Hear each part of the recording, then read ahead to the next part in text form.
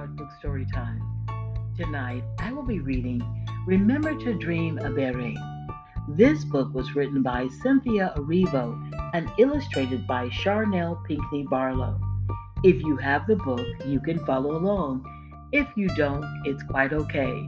Just get in a comfortable place, get relaxed, and listen to Remember to Dream Ebere.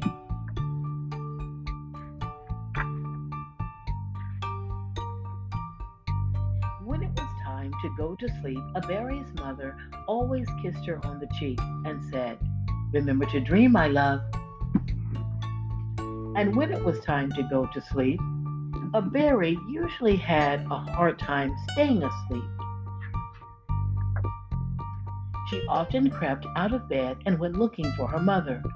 "Mommy," she said one night, "I had the most amazing dream. I dreamed of a rocket ship." "Oh my, how big was this rocket ship?" "I don't know," said Ebere. "You better go back and dream some more." And she did. "Mommy, the rocket ship is as big as two houses," Ebere exclaimed. "That's wonderful. And what color is the rocket ship?" "I don't know," said Ebere. "Go back and dream, my love." And she did. "Mommy, the rocket ship is as big as two houses and as red as a fire engine." "That sounds wonderful. Does the rocket ship have a name?" "I don't know," said Ebere. "Go back and dream some more, my love. And dream it in the biggest letters ever." And she did. "The rocket ship is as big as two houses and as red as a fire engine, and it's called the Light Chaser." "That is a beautiful name, my love. It would be a shame for such a beautifully named rocket ship to have no captain. Who is the captain of the ship?"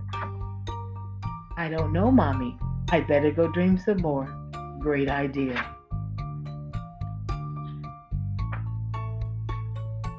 "Mommy, I dreamed again, and guess what?